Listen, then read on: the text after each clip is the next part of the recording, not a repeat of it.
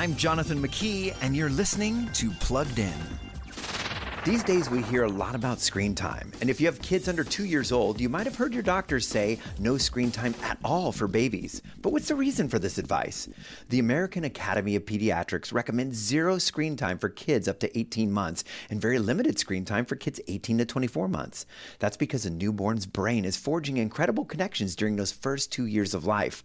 Their five senses process new stimuli constantly. The synapses and neural pathways in the brain grow and expand rapidly in those first few years.